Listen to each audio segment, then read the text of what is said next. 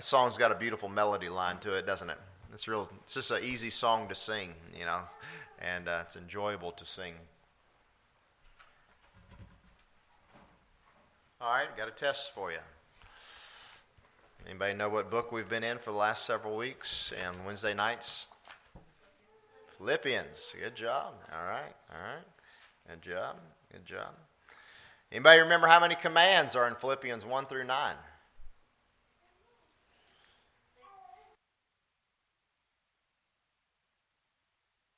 All right, John Miles, man, he's listening. All right. Philippians chapter number 4 tonight. And we'll be looking here at one of the verses from verses 1 through 9 that do not have a command.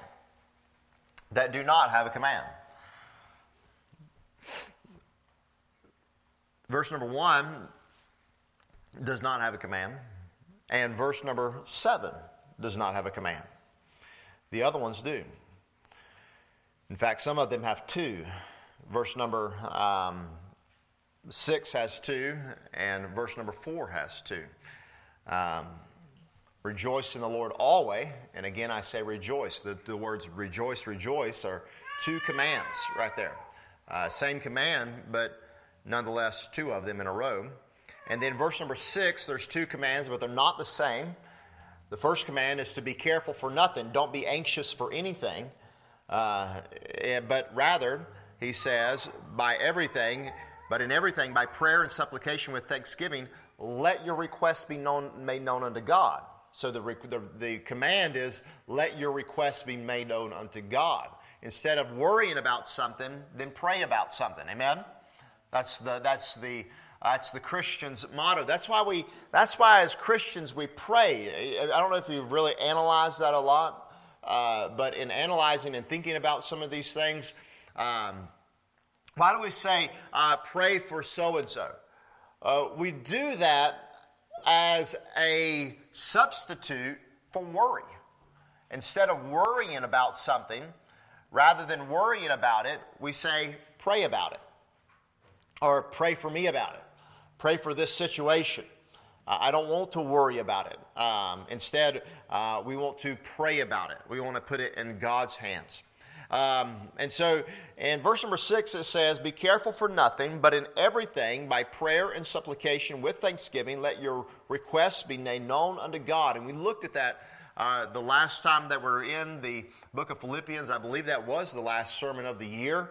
Of 2022 on a Wednesday night, and we saw that we need to be careful for nothing. Now we discussed that and saw that does not mean that you're not careful. All right, that is not what the word means. It means don't be anxious. Don't have an anxiety-filled heart. But in strong contrast, he is saying there in verse number 6, in strong contrast to this. Rather, do this. Give in everything, by prayer and supplication with thanksgiving, let your requests be made known unto God. This is an order of prayer. Prayer means worship. That's what the word prayer means. It is the idea of falling down before. That is that word prayer when you find it in the Word of God. It means to worship God. To praise God, to lift up God, is the word prayer there.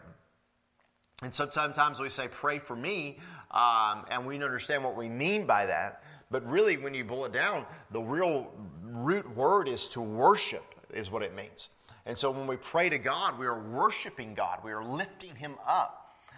And it is really, I believe, one of the most faithful acts that we can do. It is, as a Christian, one of the most faithful acts that we can do because it demonstrates faith. It is the most faithful thing that you can do because it demonstrates that you're speaking to somebody that you have never seen, that you cannot see, you cannot feel, you cannot touch, you cannot necessarily hear him. And so it is a faithful act of worship to God. And then supplication, that's what we did tonight. When Doug prayed for those that were sick and not doing well and for other needs, He was supplicating for them. He was supplying for them. He was supplying their need to God, is what he was doing. He's asking God for supply, for help, for administration in these matters, because only God is the true healer and helper in all things. And then never forget thanksgiving whenever you pray. Amen? We always want to give God thanks. Usually, if you're praying formally, you might say at the beginning and at the end. You always want to begin with thanksgiving and end with thanksgiving. I say formally because sometimes our prayers when we pray by ourselves are obviously very informal to God. But we want to make sure that we always are giving God the thanks. These are good bookends, you might say, in prayer. And then let your request be made known unto God. Let Him know what your requests are. Give Him make sure you talk to Him about these things. Take your Bibles over to the Epistle of James, chapter number 4, and notice the great contrast here to what James says and what Paul is saying. James chapter number 4 and verse number 1. What does he say here? He says, "From whence come wars and fightings from among you?" If you were looking for a direct contrast in passages, you would find that James 4, 1 through 4 is in direct contrast to Philippians 4, 6, and 7. We're talking about peace of God that passes all understanding. In verse number 1, he says, "From whence come wars and fightings from among you?" War is the direct opposite of peace, is it not? And so he says in verse number 1, "Come they not hence even of your lusts that war in your members? Ye lust and ye have not. Ye kill and desire to have and cannot obtain. Ye fight and war, yet ye have not." Why? Because ye ask not.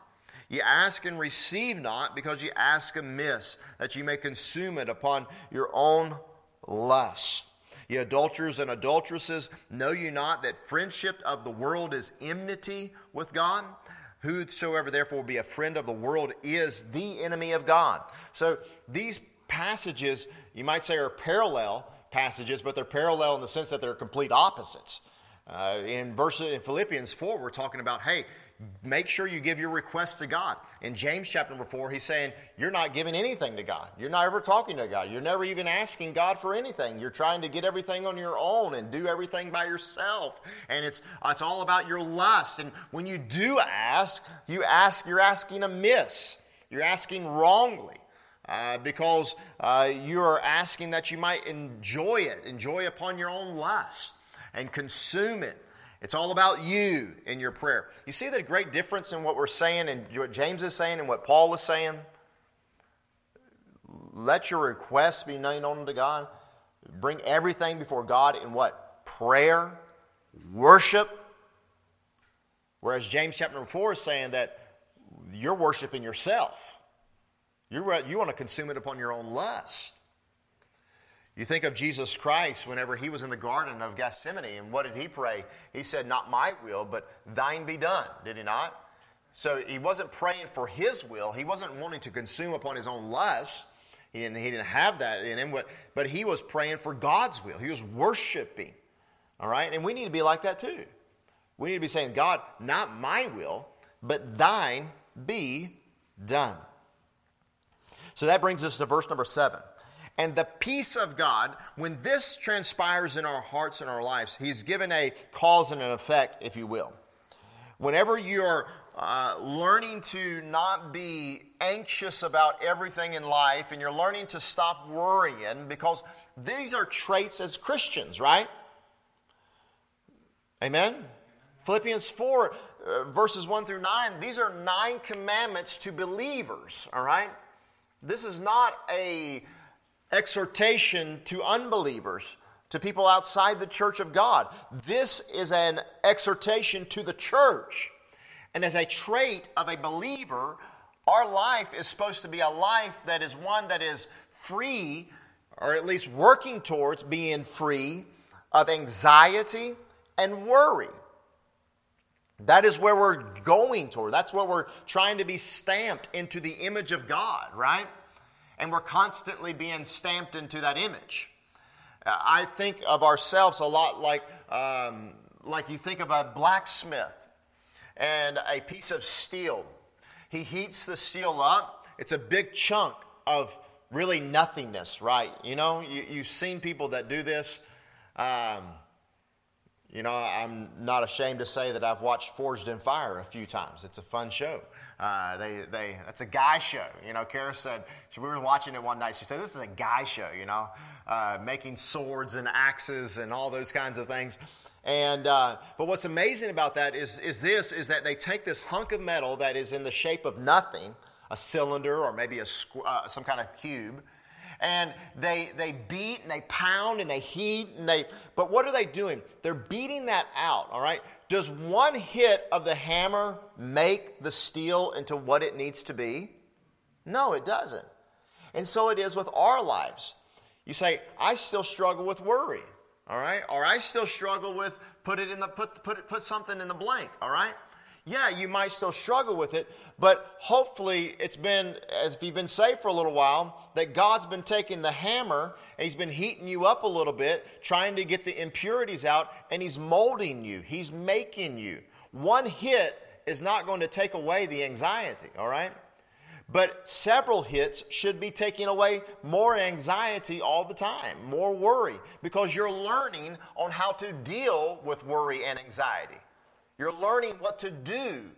You're learning to say, you know what? I need to pray about that. I need to have others pray about that. I need to worship God. And then he says that when this process begins to happen in our lives, in our hearts, what's going to happen? He said, at this moment, the peace of God, which passeth all understanding, shall begin to keep your hearts and minds through Christ Jesus. I supplemented, obviously, the word begin, but you're getting the idea here, is that this peace that passes all understanding is working in your heart. It's keeping your heart. It's watching over your heart and guarding your heart. So, what is the peace of God? What is this thing that transpires? What is this, if you will, abstract piece of knowledge? You know, how do you define peace? Anybody want to take a stab at that? I mean, just a word. Anybody can think of a word? What or a couple of words? You might say, what is peace, James? Calmness in the storm around you. Yeah, amen. Calmness in the storm around you. Anybody else? Phrase, just a thought. Contentment. Rest. At ease. Mm-hmm. What is peace? I might even say what is peace of God? But we're just thinking about peace in general. Those are all great definitions. I think all of those fit within what the peace of God wants us to be like. The world would define peace in many languages. I found it very interesting. A lot of languages define peace simply as a state of tranquility or quietness. Another way to define it is we might think of peace as freedom from civil disturbance. Peace and order were finally restored in the town. A civil disturbance has risen up, so it's a freedom from that. It's also defined as a state of security or order within a community provided by law or custom. So laws give peace, right? They don't let things turn into martial law. So there's not anarchy. So laws and customs provide peace and provide peaceful situations. But in Philippians 4:7, but I found this interesting. I should say, let me say this too, that the world, if you do some reading on this, really the world's definition of what peace is absence from trouble. That's what peace is. Peace is absence from trouble. But we know as Christians that there's never going to be a time like that on the face of the earth as long as Jesus is not ruling and reigning. You know?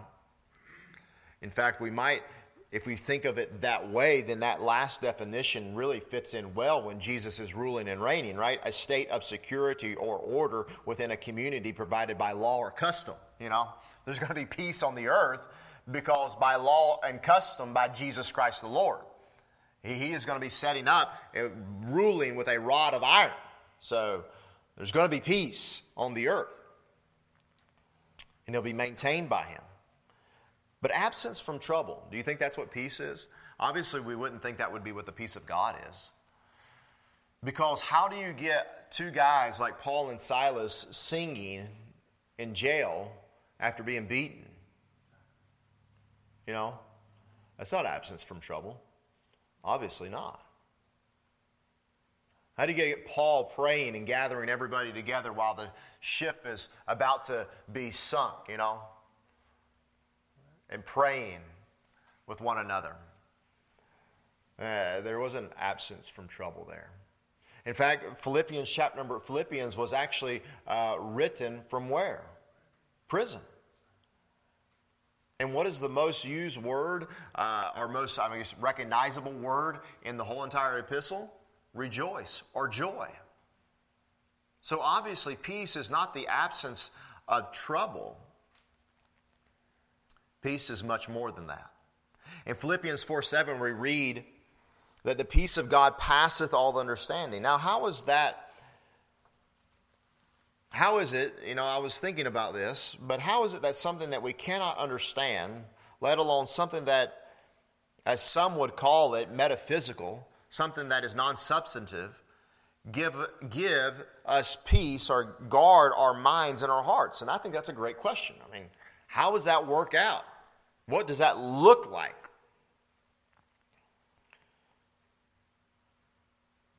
Now, at the beginning, just upon first glance of the verse number 7, and the peace of God which passes all understanding, I think you look at it at first glance, it's like, Paul even tells us that we don't understand this peace, But is that what he's saying? I don't believe it is. I think he's meaning something much greater and something much more than this. I don't believe that he's saying to us that this peace of God is unexplainable. I believe it is to some, but I don't believe it is to believers. And these are questions that we need to answer. We need to talk about. I'm not under the impression that this text is saying that it's not able to be understood.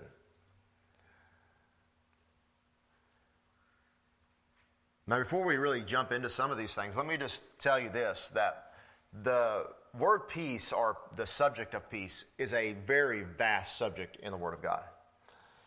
It's exactly mentioned 450 times. Exactly. So I didn't study all 450, all right, for the message tonight. All right, sorry. I studied about 116 of them. I tried to do the ones in the New Testament. But it is a huge subject found throughout all the New Testament. In fact, to the Jewish culture, peace is even a great word. It's the word what? Anybody know? Shalom, yeah. Peace be unto you. Which means, it doesn't really mean what we think. It doesn't mean may your life not have troubles. That's not really what it means. Shalom is just it's a way of blessing somebody and saying may your life be blessed is the idea there. Jesus even says it. He says peace be unto you.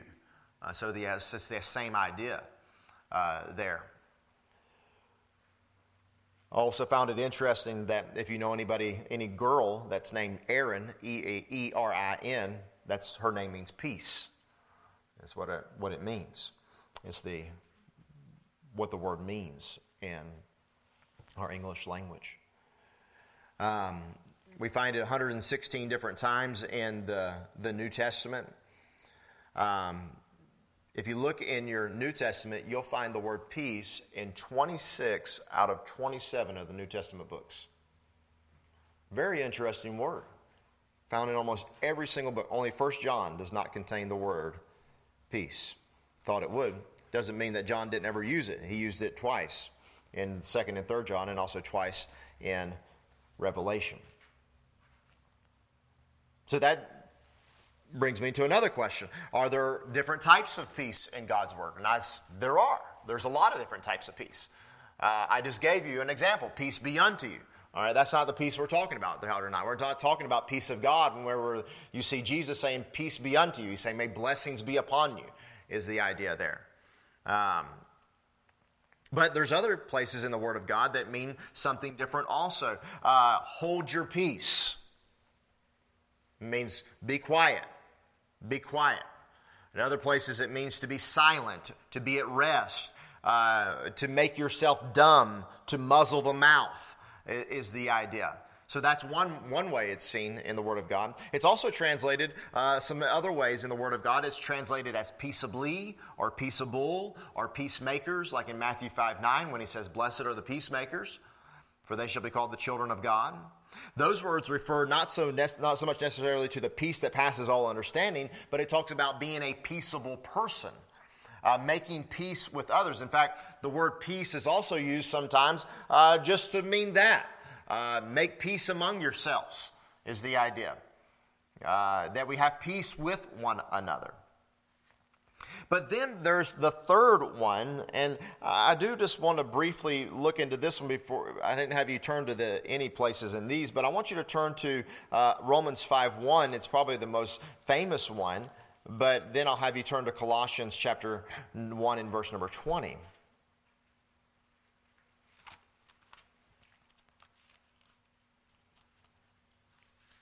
Here is another example of the word peace in God's Word that's used several different times. It's translated the exact same way. It's the exact same word. But the context is going to show you what he means by peace. And you always need to do that. Whenever you're reading your Word, just always get in there and you see something, you say, what does he mean by that, Why is he using this word peace here in this particular instance? But Romans chapter 5 and verse number 1, we have here, therefore being justified therefore being justified by faith, we have peace. Can anybody read the next two words with me right there? With God. All right, there's a big difference because in Philippians 4:7, what does it say? We have the peace, what? Of God. All right? So there is a big difference there, okay? We have peace with God through our Lord Jesus Christ. And before I explain that to you, what that means, maybe it might be better if you turn down to verse number 9 and 10, and you might get a good idea of what he means by peace with God. For he says, much more than being now justified by his blood. Remember, he had just said that in verse number 1. And it brings us back to this thought of peace. We shall be saved from wrath through him. For if when we were enemies, we were reconciled to God by the death of his Son, much more being reconciled, we shall be saved by his life. So, before I say anything else, just go over to Colossians chapter number 1, Ephesians chapter number 2. And again, see this word peace used in the same light that is used in Romans chapter number 5 and verses number 1, and also, as I explained, verse number 9 and 10. But look here in Ephesians chapter number 2 and verse number 14. I'll have you go up to verse 13 to just grab a bit of context. He says, but now in Christ Jesus, ye who were sometimes were far off are made nigh, that is close, by the blood of Christ. For look what it says. For what? He is our what? Peace. Who hath made both one and hath broken down the middle wall of partition between us, having abolished in his flesh, here it is that word again, the enmity, even the law of commandments contained in ordinances, for to make himself of twain one new man, listen to it, so making what? Peace. And that he might reconcile both unto God in one body by the cross, having slain the what?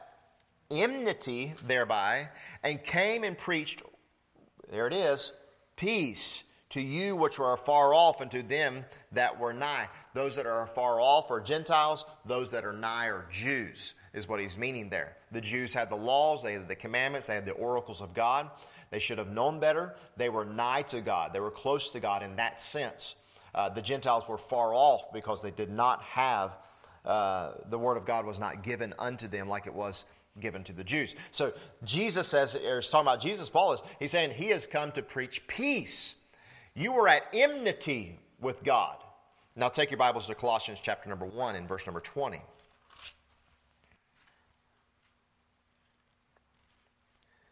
Look what he says. He says, speaking of Christ again, obviously, he says, and having made peace through the blood of his cross, by him to reconcile all things unto himself. By him, I say, whether they be things in earth or things in heaven. Hebrews also lets us know that it's not just by the blood that we're reconciled and then we're brought in peace with God, but also by the resurrection we're brought into peace with God. So what does all this have to do with peace and peace with God? What's the big deal? The big deal is this, is that in order to have this, if you want to remember anything, you remember this. In order to have the peace of God, you must have peace with God. There's no peace of God unless you have peace with God. Because without the peace with God, then you're at what? Enmity. You're an enemy of God. And so this peace with God is like a peace treaty. It's like when two nations are fighting and they're at odds with one another, yet they sign a peace treaty. And now there is no longer a war, but something is even greater here. It's not just a peace treaty. We're not at war anymore with God as unbelievers, but now we've been brought nigh by the blood of God. We've been made friends with God. And more than that, we've been adopted into the family of God. So it's not like we're on two opposite sides of the world and we've decided we're not going to fight anymore with God. That's not it at all. God has brought us close to Him by His blood and by the resurrection, as Hebrews teaches us. So this peace that we have with God is only attainable by Jesus Christ. And once you have the peace with God, once you've been saved, born again by the blood of the Lamb and His beautiful, wonderful resurrection, then you can begin to have the peace of God. Make sense? So, but all that to be said, most of the time when you read the word peace in your New Testament, you're going to find out that it does coincide with Philippians chapter 4 and verse number 7. That the peace of God, which passeth all understanding. You can see this is, I was going to dive into I wanted to get into this a little bit more with this word. I just thought, man, I don't know if I've ever really saw what all of this means. But take your Bibles back to Philippians chapter number 4. Or Philippians chapter number 1, I should say. Now, Paul tells them in verse number 6, be careful for nothing. Don't be anxious for anything. All right? Why would he even tell them this? You know? Why does this come up? Well, do they have anything to be worried about? And I would say that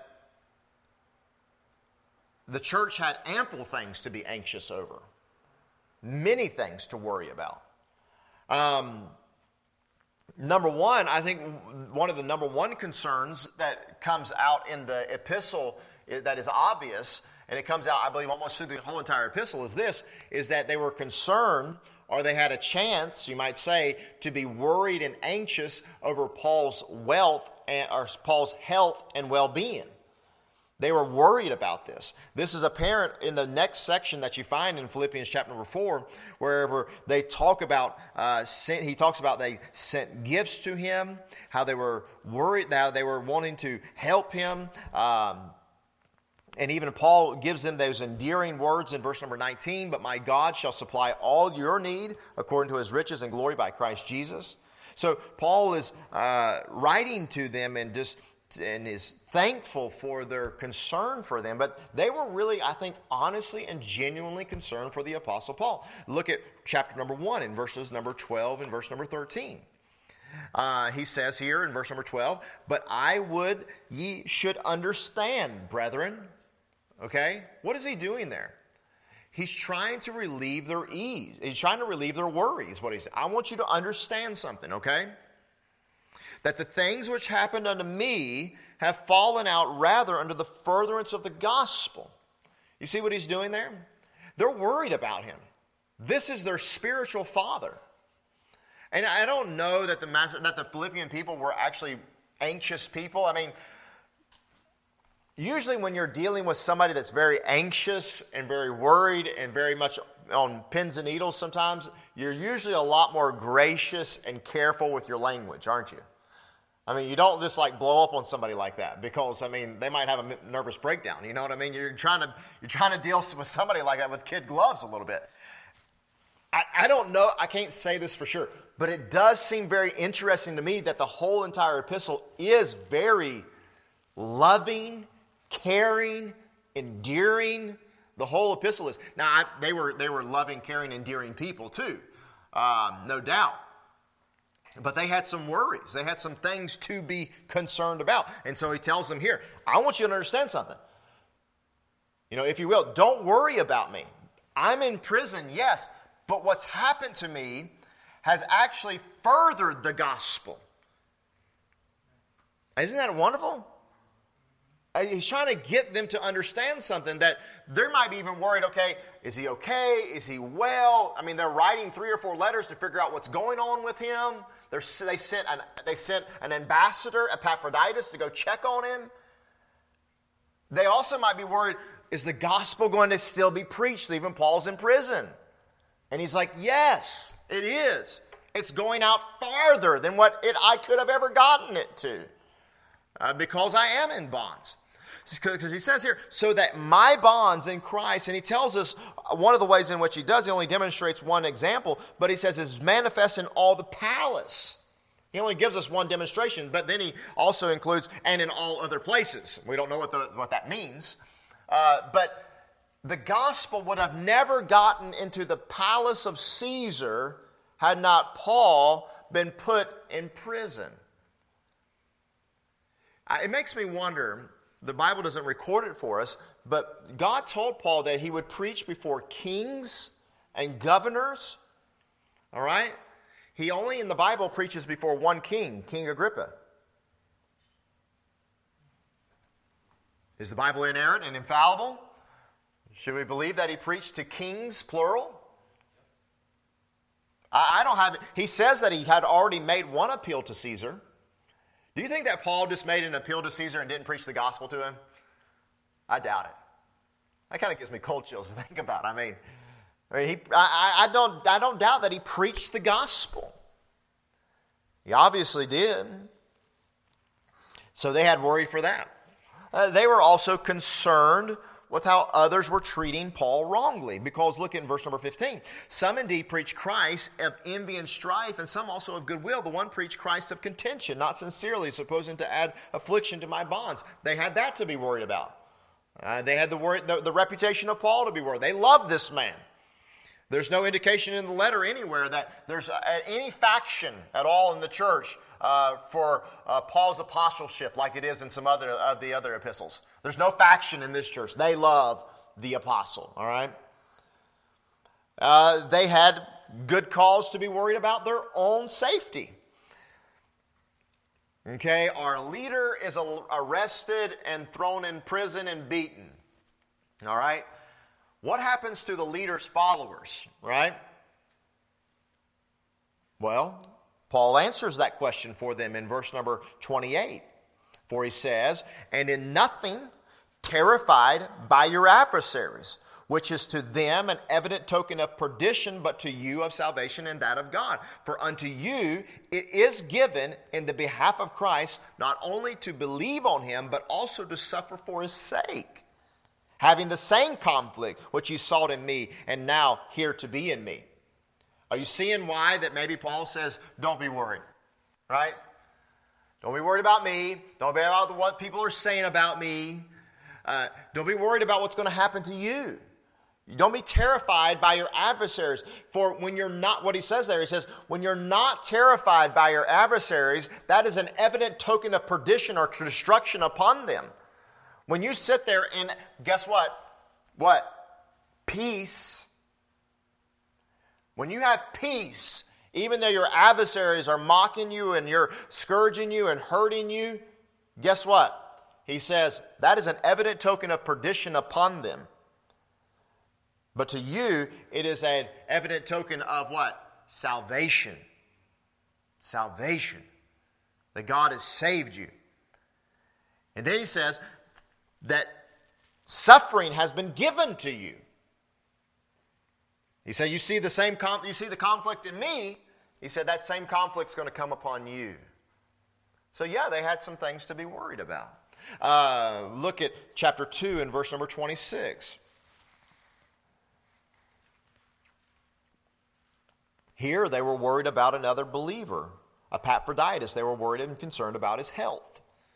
Look at verse 26. For he longed after you all, and was full of heaviness, because that ye had heard that he had been sick. For indeed he was sick, nigh unto death. But God had mercy on him, not on him only, but on me also, lest I should have sorrow upon sorrow. I sent him therefore the more carefully, that when you see him again, you may rejoice, that I may be less sorrowful. So they were worried about Epaphroditus' health. They were concerned about that. I find it kind of humorous here in this text. I've always found this a little humorous, that they were so concerned about they were so worried and concerned about Epaphroditus' health, that Epaphroditus started worrying about their health because they were worried about his health. I mean, Epaphroditus says in verse number 26, he was full of heaviness because that ye had heard that he had been sick. So they were worried about their friend, their ambassador that they had sent. They had cause to be worried about in verse number 1 and 2 of chapter 3. Finally, my brethren, rejoice in the Lord. To write the same things to you is not to me, indeed not grievous, but for you it is safe. Beware of dogs, beware of evil workers, beware of the concision, for we are the circumcision, which worship God in spirit. They had a reason and a cause to be worried and to be anxious about false teachers. Understand that in the early days of the church, it was not like it would have been here in our assembly. All right, we kind of know and we have an idea of who's here, and but in those days, they would have operated probably somewhat in the same, not exactly, but somewhat in the same way that a Jewish synagogue might have been. So if somebody comes in, a new person, they come in, they've got a word to say, and they begin to persuade the people. Now, we obviously, that's not something we don't do that. We don't do that kind of thing today. That's why you find it kind of interesting. You might always thought, why did he do that? Why did Jesus read? Remember that time he was in the synagogue and he reads? That's because they would pass the Torah around, and it was his turn. He was going to read the Torah, and he opened it up to that. Not the Torah, but he opened up that's the first 5 books of the Bible. But he opened up the book of Isaiah. That was given to him. I think that was given to him, obviously, by the sovereign hand of God and the providence of God. But then Jesus purposefully turns to that passage that proclaims himself. It says, "This day, this is a scripture been fulfilled in your eyes." We don't. That's not our method. So false teachers would have been something to be concerned about. And then finally, they had good cause to be worried and concerned about those that had left the church. For in verse number 18 of chapter number 3, the Bible says this, "For many walk, of whom I have told you often, and now tell you even weeping, that they are the enemies of the cross of Christ, whose end is destruction, whose God is their belly, whose glory is in their shame, who mind earthly things." And then all the other common worries, right?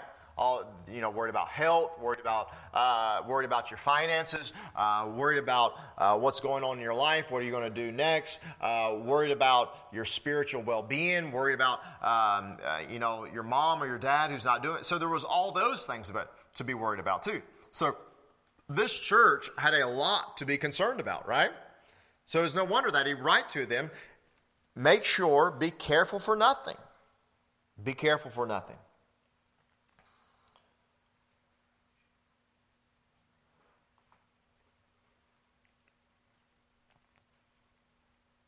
And the peace of God, which passeth all understanding, shall keep your hearts and minds through Christ Jesus.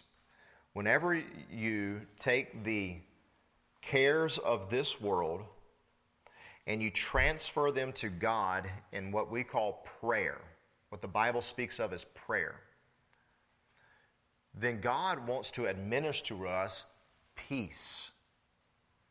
Peace. Now, you don't get all the peace of God when you get saved. When you get saved, you don't get all the peace of God.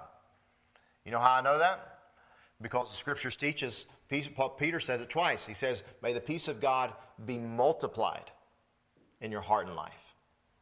So you don't get it all when you get saved. There is a multiplication of peace that God is wanting to transpire in your heart. That's why this verse is so good for us to understand, for us to take in the worries and cares of this world and to think about them and then to translate them back to God. Give them back to Him. Let Him have them. Cast your burdens upon the Lord. What does He say? He says, come and learn of me. My yoke is easy, my burden is light. So to take your burden off and give it to me and take my burden upon you, He tells them. Casting all your what? Care upon Him. For what? He careth for you. That's a great verse of peace. That's exactly what He's saying here in Philippians 4, 6, and 7. That we do that. Be anxious for nothing. My time has run out because I don't have time to get into this peace substance, or is it spiritual, and is the peace of God unexplainable, and several other aspects that I want to talk about with the peace of God. But I think it would be just wise for us to close here tonight, and just to close with this one thought here this evening, that we be careful for nothing, that we truly learn what prayer is. That when we took up prayer requests here tonight, what were we doing? We were taking prayer requests and we were praying instead of worrying. Instead of worrying. That's what we have done. And I just think that this Philippians 4, 6, and 7 just shows to us that as Christians we've changed. That we're different from the world. We're different from other people. Right? Because we don't bottle up. You know, it was amazing to me, and I don't know everybody's motives or intentions behind this. But, and I debated on even saying something about this, but I think it would just maybe solidify some things in our minds and our hearts right now. But I don't know if anybody of you watch football or anything, but the young man that was hit, and I don't even think, I don't know what happened there, but anyhow, he had cardiac arrest, and he had several minutes of CPR and everything. But I thought I just wanted to draw out one little thing from that, is that I found it very interesting that everybody was saying, you know, our prayers for him, our thoughts for him, our thoughts and prayers for him. Pray for Damar Hamlin, to pray for him. I think even one ESPN announcer prayed on live television to the Lord and for Damar. And you know, I don't know what everybody's intentions are with that. I don't even know if they know what they mean when they say that. Okay, but I do think that it shows to me, at least, that there is in our country at least some small glimpse that people still say, you know what, if there's a problem, we need to pray about this. You know? And whether those people are saved or are not, or that's not the issue. I'm not trying to bring that up or anything. This that there is this innate sense in people. We've been taught enough Christianity to be dangerous, you know, in a lot of cases. But there's also been enough taught that people know we've got to call on somebody else for this, you know. And we boldly, obviously, would say we need to call on Christ, amen, and call on the Lord, call on God, ask Jesus Christ to help this young man, all right? We wouldn't want to be unashamed about that. We believe that He is the only one that can heal and help and all of these things. But my point is this, is that the world that we live in, the nation we live in, still sees a small glimpse of this. If the world around us can see just a small glimpse, how much greater should it be for us as believers? That's the point I think that just really drives home to me. How much greater should I be praying for the problems and troubles and anxieties that I'm having instead of worrying about them? And he tells us, he says, when you do so, he says, then what can happen next is the peace of God, which passeth all understanding, shall keep your hearts and minds through Christ Jesus. God wants to give us peace. He wants to multiply our peace. But don't think it's all going to come at once. We're all just big square blocks of steel, and God is pounding on us. All right? He's trying to work out those worries and anxieties, and He's trying to get us to pray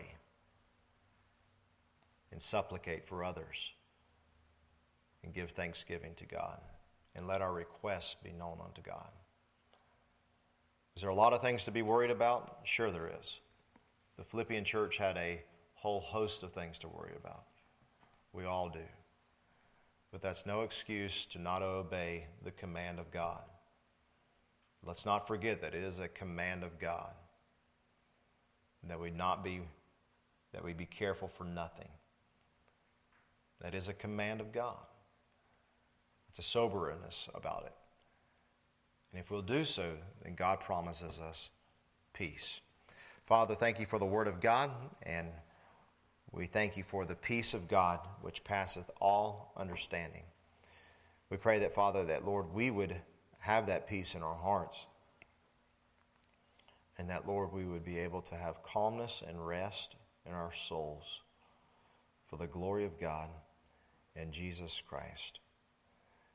For only Jesus can give it to us, this wonderful, wonderful peace. Amen.